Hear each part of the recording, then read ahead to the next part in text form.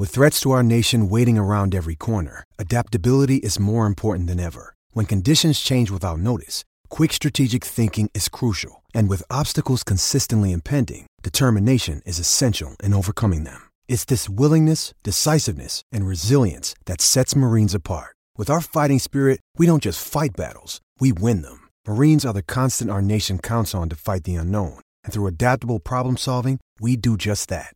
Learn more at marines.com. What's up, buddy? How we doing?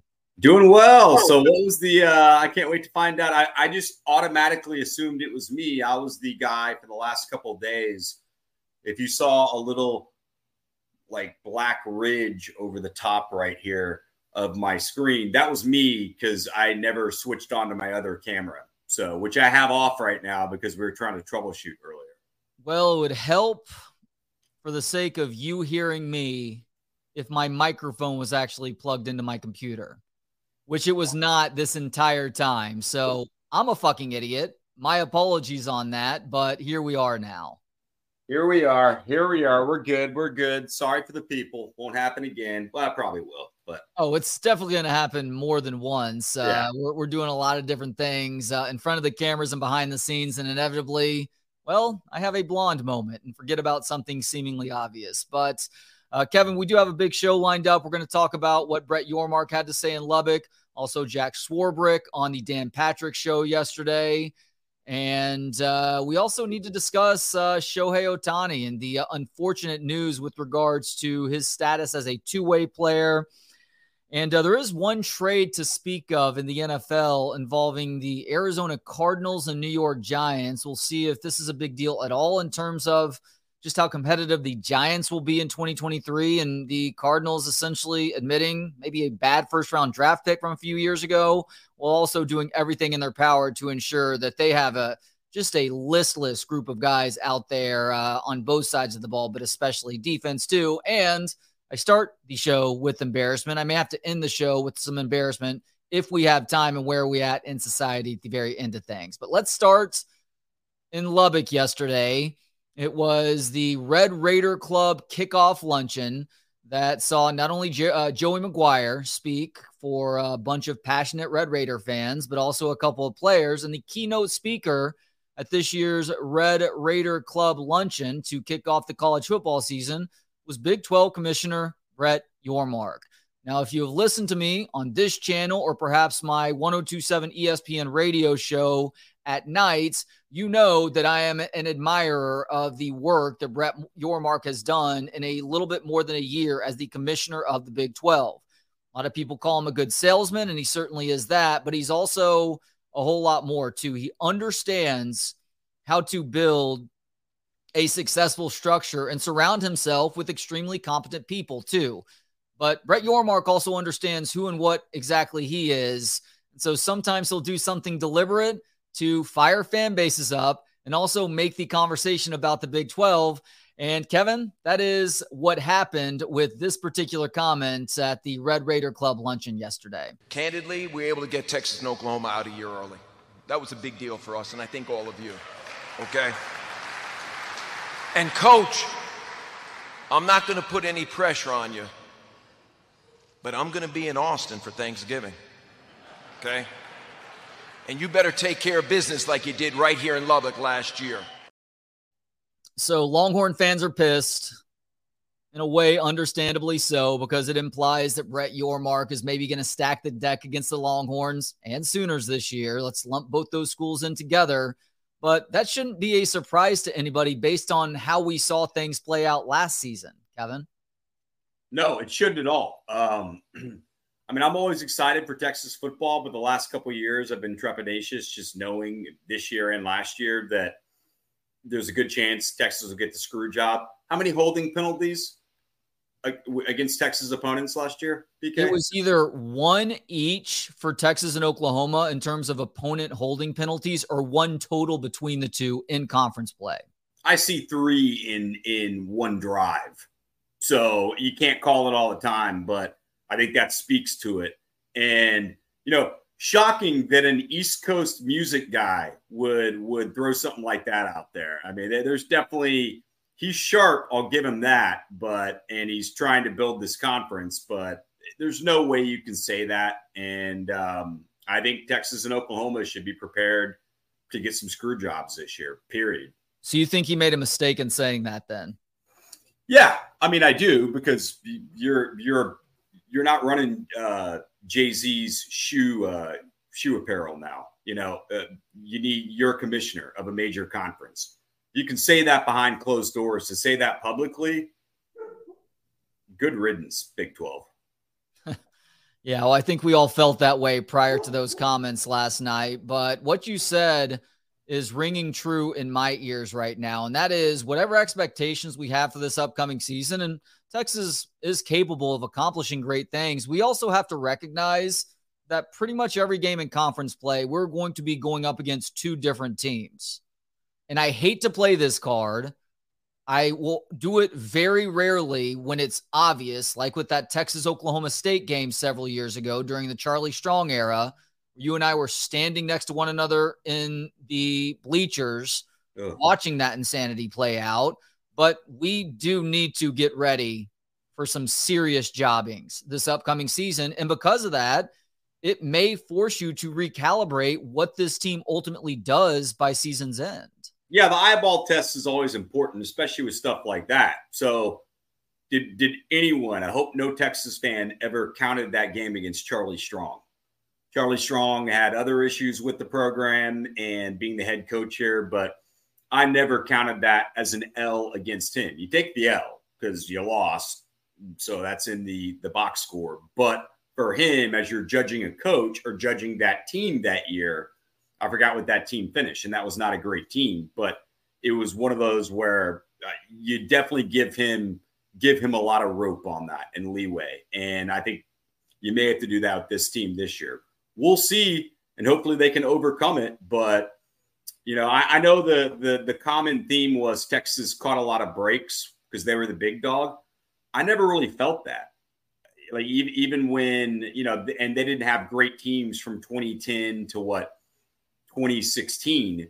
So that may have been some of it where there were really tight games, but it's not like Texas was catching breaks like the Globetrotters against the Generals. This was, so heading into this year, I'm worried about it.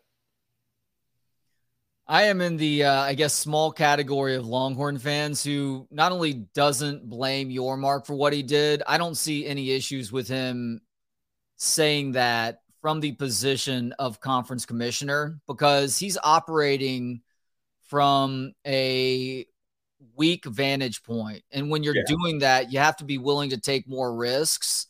And not only is he creating a lot of bad blood in the conference and perhaps giving a not so subtle warning to both Texas and Oklahoma, but he is making the conversation about the Big 12 just days before the college football season officially gets going with week 0. And I also know that he was speaking to a Red Raider crowd too. And while I do consider Brett Yormark to be a pretty forthright guy based on two different lengthy conversations that I've had with him, I also get that he was pandering to the crowd right there. And by the way, he probably practiced that speech on that podium at least once or twice before he was up there in front of people too. And I only know that because there were people that watched him rehearse his state of the conference speeches before or at the start of Big 12 media days each of the last 2 years. So this is a guy who is very buttoned up, very dialed in, and very deliberate about what he does too. And I will continue to say this, and I think at some point, Kevin, this will belong on my Rondale Moore pantheon of having that foresight maybe a little bit sooner than others. Brett Yormark will be running something much more important than Big 12 athletics, probably within the next 5 years or so. Is that the head of the college football playoff? Is that taking over for Roger Goodell at some point? If it were taking over for Goodell, that's probably not going to be in the next 5 years. But he will be doing something more than leading the Big 12 conference before it's all said and done. Yeah, I think he's going to be in prison for tax evasion. But it could be that too, or it could be both. Look, it's impressive, his climb and all that. And yeah, he was not only pandering to Red Raider fans, he was pandering to everyone else who's still there. So I do understand that. They're gone, screw them. If their fans don't like me, whatever. But I mean, if you're the head of a major conference, that is pretty rare to say something like that, even with someone on the way out. It is, but I don't think he was being malicious about it, though. He's like, you guys need to go take care of business, because he understands where the conference's bread is buttered going forward. And he knows that Texas Tech, he's not going to say that at an Iowa State kickoff luncheon this year, but he recognizes that Texas Tech is one of those up and coming teams and does have a chance to make some noise too, especially considering that is the last game of the regular season and there could be conference title game implications on the line. I agree, but everyone who's watched Big 12 football, Big 12 especially, we'll just focus on this because other conferences have their issues too.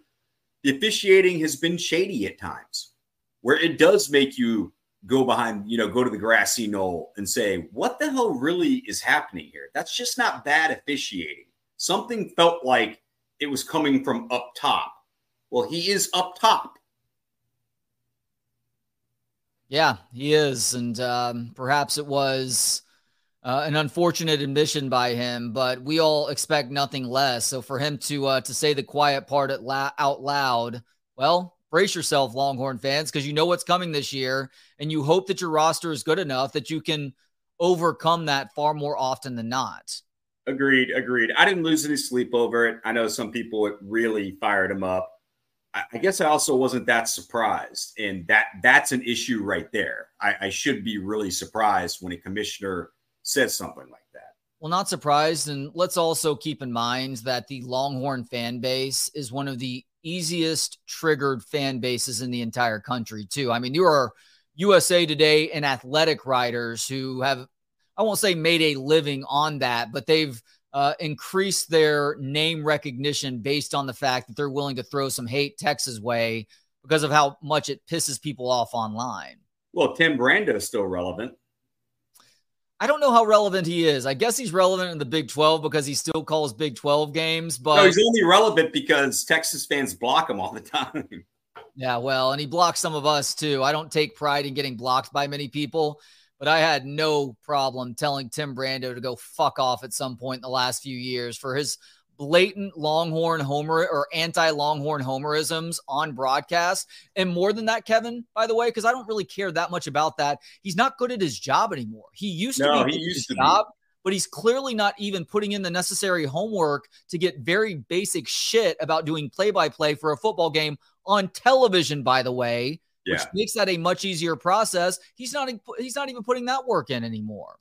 Yeah, and it's sad because Tim Brando, he was a staple for us growing up with ESPN football, college football, and did a really good job. He doesn't fire me up like he does some Texas fans. I do hear the anti-Texas stuff. It's pretty obvious on Twitter, too, that he's not a big Texas guy. And, he's definitely grew up an SEC honk. But Brando's just not the same guy anymore. Yeah, I think my comment to him that got me blocked is like, it's so funny how intent Tim Brando is on hating Texas when he can't even get like the very basic stuff right with his actual job. Block. Well, you're going to be unblocked soon, aren't you? I don't know. There's back and forths on that as to whether Elon Musk can do that, because if you don't allow the block feature, then you're not allowed to be listed in the Apple and or Android app stores. So that remains to be seen. But just like with Brett Yormark, Elon Musk putting that out there did turn the conversation back to Twitter or X or whatever you want to call it now for at least part of a news cycle. Yeah, I'm just hoping I can retweet stuff I want to retweet on Twitter. I don't know what's going on with that. I've got no problems with Elon. He's an impressive guy. But there are some things on Twitter now that used to be pretty basic you can't do anymore. Well, if you're not verified, you're essentially getting painted into a corner to where your social media experience isn't nearly as enjoyable. But for me, like, this isn't getting me to consider paying the $11 a month for verification because I can't send DMs or I'm having a hard time retweeting or liking stuff. It's just going to get me away from that app altogether at some point, or being more of a passive user of the app. And somebody, and I guess I'm already kind of this way right now, if you follow at Courtesy Wave, really just using it for promotion and nothing more. Like, I don't want to say I don't need conversations at this point in my life. I love good conversations. I just don't need social media conversations that are that have a heavy influence from those who are just looking to say ugly shit about you because they don't necessarily agree with the viewpoint that you've expressed. Yeah, or going through your feed and you don't follow people, but for some reason they're showing someone getting their head blown off. I mean, some of the grotesque videos they show on there, someone getting the shit beaten out of them or shot or what. There are a lot of reasons why our society may be a little too aggro right now and getting into all these physical altercations. I think MMA and some of that stuff doesn't help either because it's been normalized. But the stuff I see on Twitter, sometimes I just have to turn it off. Like, how is that allowed to be on there?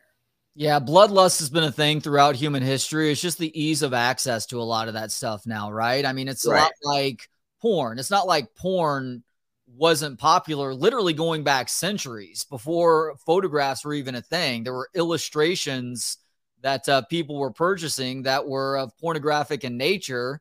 But the problem is since the advent of the internet and just how easy it is to access pretty much anything from these mini supercomputers in our pockets now, is that it just plays it up to the nth degree. I'm with you though. Like there are some people, and I get amusement from the occasional world star hip hop fight, but we're talking about things happening to an individual that is causing serious injury or in some cases death.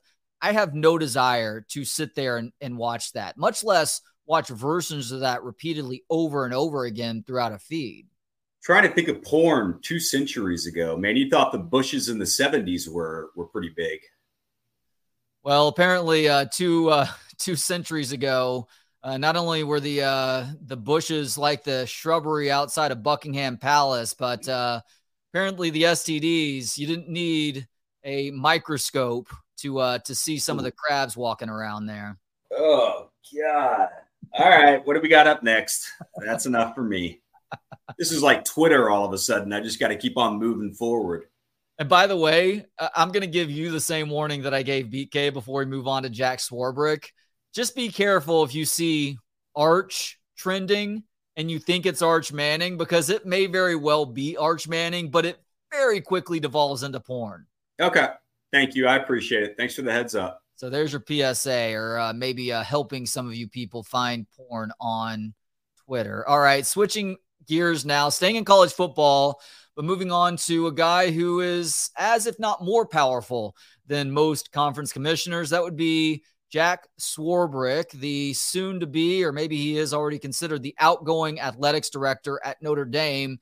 He had an lengthy interview on the Dan Patrick show yesterday, and they got into some really interesting things. I need to give Dan Patrick credit for doing a good job of leading this conversation. By the way, side note, in some of these clips we're about to play, I guess the other guest on yesterday's show was Will Ferrell, and Will is just sitting there off to the side, having to listen to Jack Swarbrick go through his spiel about various things, and he makes some good points. And there are some things where it's just like, all right, Jack, you need to chill out here. But we start with Dan Patrick asking about the overall state of college football. Can you sum up what's happened with college football in the last, where would you start? Complete disaster. How did we get here, Jack? I wish I knew.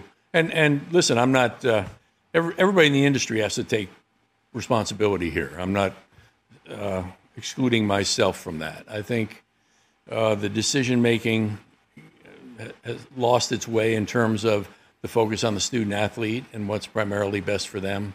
But we are where we are, and we have to try and make it work. I mean, we've been pretty vocal in the past month about we need to find a home for Stanford and Cal. That you can't have two of the great academic institutions in the world not have a place to play. Yes, you can. You know how I know you can, Jack? Because the Ivy League is a thing. Well, also because that's what y'all do. Right. Yeah, and you are an institution of higher education that has a ton of respect, obviously. But it's so funny to hear him in the same breath talk about terrible decision-making and then state the case for Stanford and Cal to end up in the ACC. which, by the way, according to reports that started surfacing last night, it looks like we're pretty far down the road in that happening, along with SMU joining them as new members of the ACC starting in 2024. Yeah, I'm happy for SMU. I don't totally get that.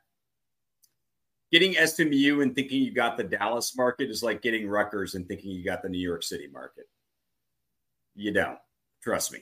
But what I do like, and you know, my dad went to Notre Dame. I'm a Notre Dame fan, but I can be objective about them. And I think there are times where they've gotten too much shit because they're Notre Dame, and there are times when they deserve some shit. And this is one of those that, I mean, this is me with a buddy trying to get him to hit on two girls. And then he looks at me and says, well, why don't you ask him out? Well, I mean, it's a little below my level there, but for you, it's good.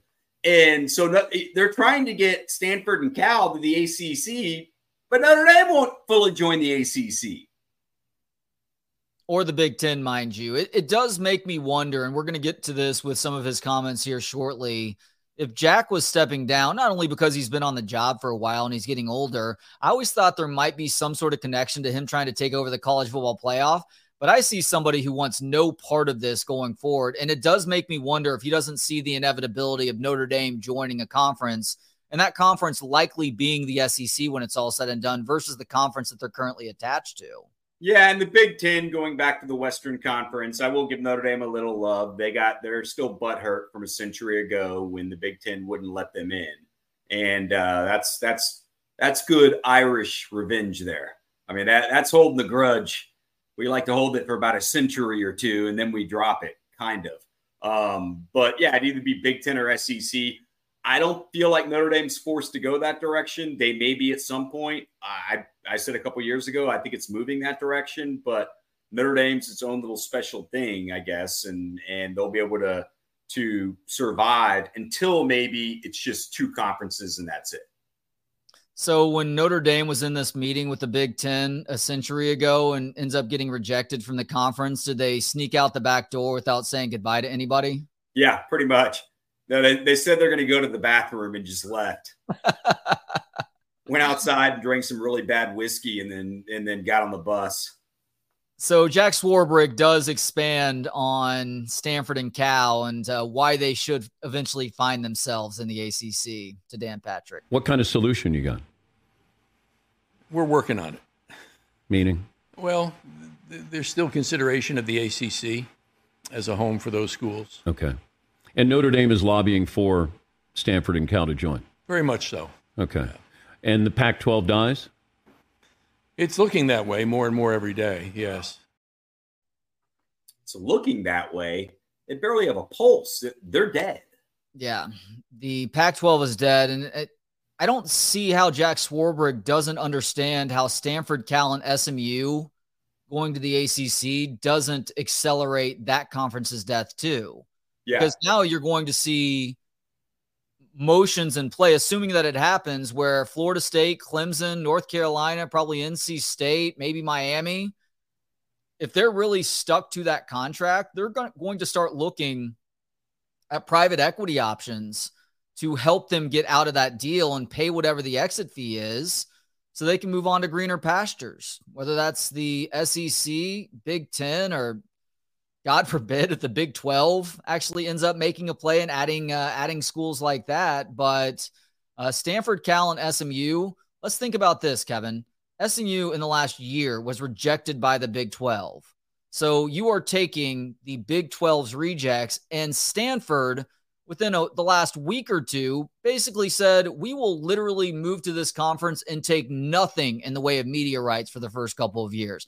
That's how desperate Stanford is right now to end up someplace other than the Mountain West Conference. So these are the sort of schools that you're bringing into the fold now, is those who really don't have any other options, but for some reason you're throwing them that lifeboat. It's also how loaded Stanford is as a school, that they actually don't need any of that money. But, so they're looking for a good home right now.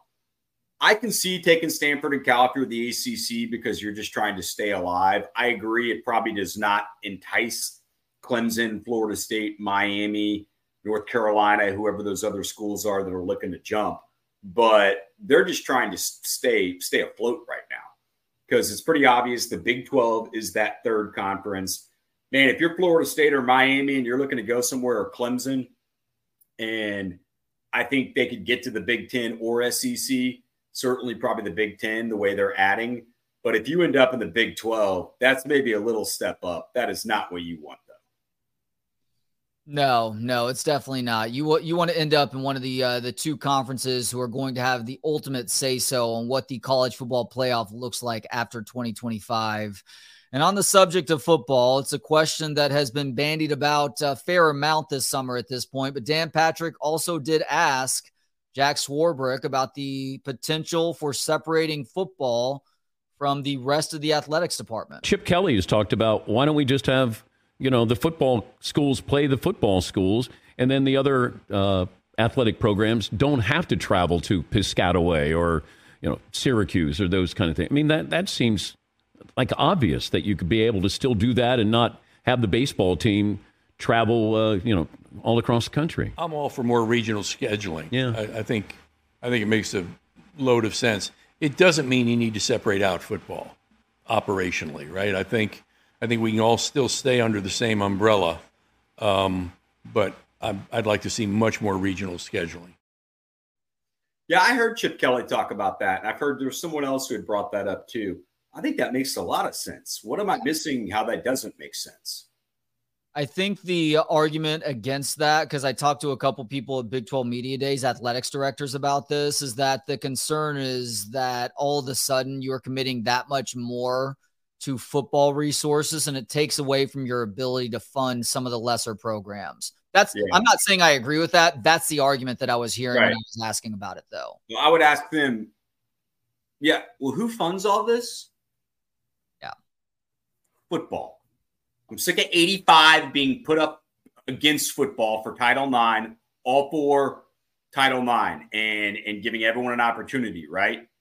Men should not start minus 85. Softball programs should not have more scholarships than baseball programs, okay? They should be equal, which is fine, but equal, and you don't count against the 85. They pay for everything. If I pick up dinner with Bob Dunn, I don't look at him and say, hey, you're going to, like, Bob will even know what this is. You're going to Venmo me back?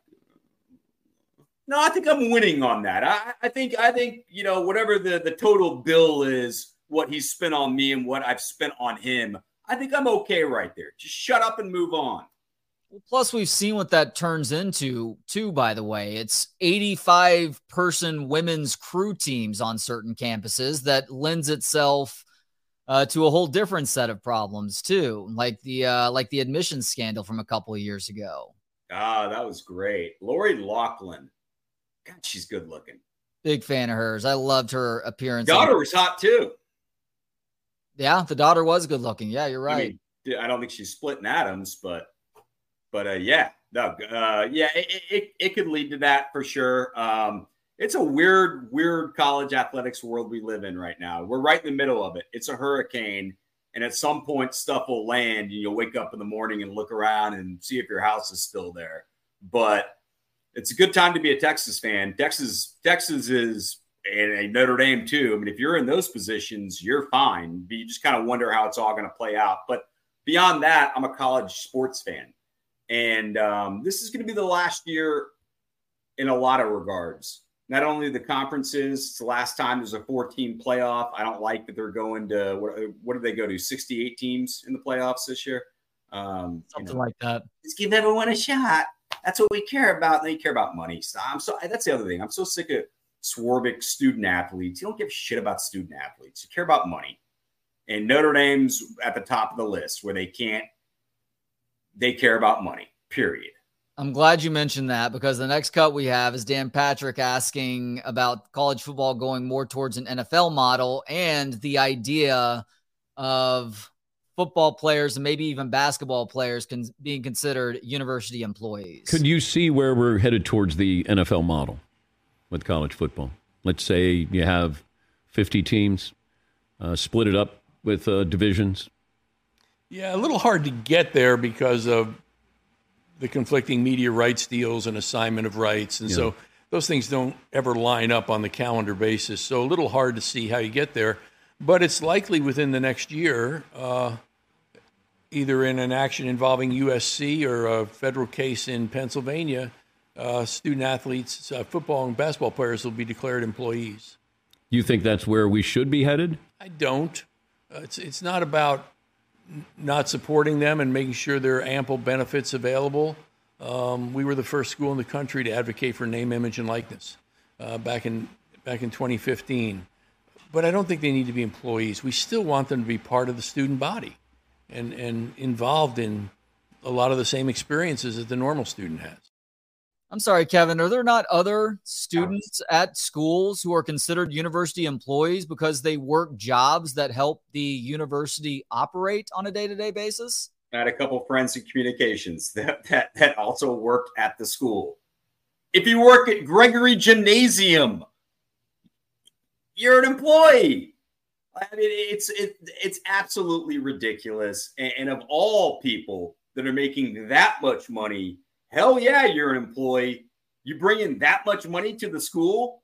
Who else could bring in that much money to any company, organization, whatever, and not be counted as an employee? Get the hell out of here. The bullshit just piles up, and most of us hear it, and it doesn't take too long. Like, I would not have been a great lawyer trying to piece through everything or go Angela Lansbury style. Well, Angela Lansbury is usually right in front of you, but it doesn't take that long to break apart their theories and just call bullshit very quickly. Murder she type, baby. Yeah, I didn't realize that there were cases in a couple of different states that may go ahead and shatter that paradigm too, by the way, but it does seem inevitable. I mean, the fact that he threw out that they can't be considered student athletes if they're all of a sudden university employees is obviously complete bullshit. And I love how he also mentioned providing them resources to succeed, because that was an incomplete statement. You provide them resources to succeed right now, and maybe for a couple of years after they graduate too. What this comes down to, and I was talking to Paul Wadlington about this a couple weeks ago, and I was previewing, our friend Paul, about we were previewing his Thinking Texas Football annual Longhorn preseason guide, and inevitably we always get to the subject of general college sports, and so I asked him about that. He's like, "This is all about workers' comp. This is all about them being on the hook for injuries suffered on the job, especially for guys who don't end up going on and playing professionally and at least getting something in the way of money to play football for a living outside of what they're now able to make in college." Right. Or lawsuits when they're 29 and they can't wake up because of their shoulder or their hip or their knee.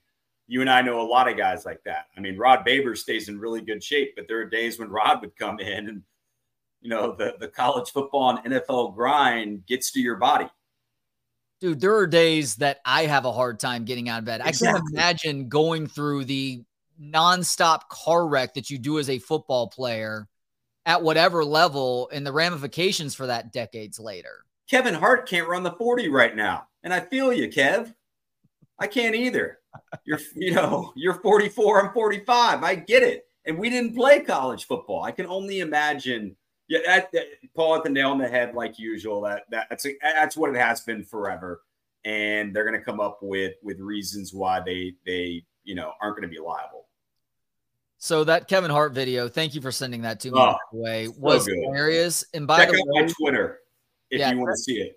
Check out is it Kevin Dunn 01? Yeah, Twitter still is. Yeah, Kevin Dunn 01. It is funny. And Kevin Hart, and I think he even says this at the start of the video, he's in pretty good shape for his age, too. He's years of my age. I think he's 45 right now. He's in good shape, but you don't just get to go from what you're doing, and they were hanging out at a barbecue, and try and run 40 yards without getting properly warmed up and not pay some serious physical price. So the fact that he's dealing with a torn ab and 2 torn adductors speaks to how fast he was probably running, even if he lost that race, but also the dangers of thinking that you as a 45-year-old weekend warrior can crank it up like you used to in your 20s. It doesn't work like that anymore, my friends. It's why I won't play pickup basketball anymore or things like that. I hear more stories about guys in their 30s and 40s that blow out an Achilles And outside of getting buried alive, I think, or stuck in just a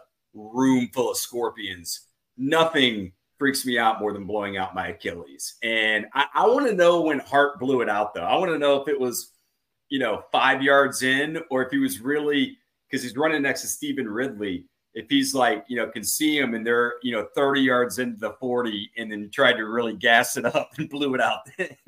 Hart's hilarious. So you got to go watch that. I'm guessing you're right that it probably was 10 yards from. There has to be a cell phone video of this, by the way. That cell phone video needs to come out. I'm guessing he was 10 yards away from the finish line, and Ridley was probably crossing the finish line, and he pulls up lame, and people are like, oh, here we go. Kevin Hart making excuses here. But the reality was that he actually did blow a couple different muscle groups out. Way too funny. Way too funny. Hey, do you want to move to some college football talk here? Like, real quick, I did want to get this because we talked about money, and Dan Patrick asks Swarbrick about how much of this has to do with greed. And I think this is the most honest answer that Jack Swarbrick gives. And I think he kind of turns that narrative back a little bit on what Dan Patrick was implying. Not to say that greed isn't a factor, but it is really all about money. But is this based on greed?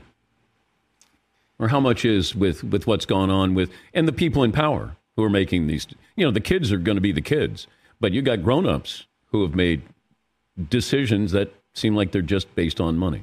Yeah, well, they're certainly based on money. There's no question. And some of that is the demands that have arisen over time to find more revenue to meet this requirement or this requirement. So I'm not terribly comfortable with the description of it as greed, but it is all about money. So there can be a difference there. And greed is certainly at play on one sense, but it is just about figuring out the best way to distribute the insane amount of money that is pumping into that sport now. Yeah. I mean, it's about greed, though, right? Yeah, maybe you're right about that. I don't think I don't know how you separate that much. And by the way, being greedy to some degree is okay. We all need to earn a living, and you want to make as much as you can. But I'm okay with it now because they've been greedy forever. And now the people who are actually playing are getting some money back. So I think it's actually moved in the right direction. Now, all the conference realignment, that is about money. And that is about getting as much as you can. And it's also smart, too. I'm not going to sit here and act like it's not. If you want to get as much as you can, but let's call it what it is. Well, here's the reason why I don't necessarily think it is all about greed, because there is a reluctance on certain things, not because the powers that be are afraid to share the cut of what they're getting right now, although a little bit of that is certainly happening. I think it has a lot to do with the people at the highest levels understanding that every door you open creates, in some cases, a cavalcade of new problems that you're then having to solve at the university, within the athletics department, at the university, and then for the entirety of the sport too. So is money a part of it? Absolutely. Just because you are trying to make more money doesn't inherently make you greedy. What makes you greedy is when it becomes a money at all cost situation. Yes. I don't necessarily see that at play nearly as much with the athletics directors or Jack Swarbrick, obviously with Notre Dame, or the conference commissioners, or Bill Hancock, as much as it is understanding that once these guys are university employees, holy shit, you better have a good group of lawyers to help you through that, because all of a sudden it becomes a very different job, much like with college football coaches and coaches in sports in general, in college, I guess, to a lesser degree. Like once NIL was allowed and once the transfer portal was opened up, like it has been the last few years, that became a very different job too. Yeah, no, I think you're totally right about that. And it's look, in fairness to the athletic departments, that does take a lot of money to have that many different sports and hotels and planes. I mean, there's a lot that goes into that. So it's not like they're netting everything that they're bringing in. I get that. I've talked to athletics people before that actually get into what their budget is. But like you said, if it's if it's only about money, then yeah, that's going to come down to greed. And maybe it's even smart greed. Okay, Kevin, we are going to skip where are we at today. There's a story that you and I need to get into. It's just going to take longer than 5 minutes. So instead, we will turn to baseball for our final little bit here before Chip and Zay pop on at 1 o'clock. Bummer news regarding Shohei Ohtani that came out either late last night or early today. He is not going to be pitching for the foreseeable future because he tore a ligament in his elbow, which I haven't even read this just yet, but I assume that means Tommy John surgery for him. Have we seen the last of Shohei Ohtani, the pitcher, do you think? That's a great question. I mean, it was phenomenal, especially what he did this year. It's a torn UCL. He had a forearm strain, or he had forearm stiffness. Discomfort, yeah. I mean, God, that forearm turns into TJ a lot. They're not sure he's going to have TJ. He's already had Tommy John surgery once. Nathan Eovaldi has had it twice. So you can do it twice. But like Trevor Story is a good example of someone where they've got new technology now. One, if it's not too bad, they can give you stem cells or PRP shots. They've got something with Trevor Story where they can go in there, repair it. They put something, I guess, over it.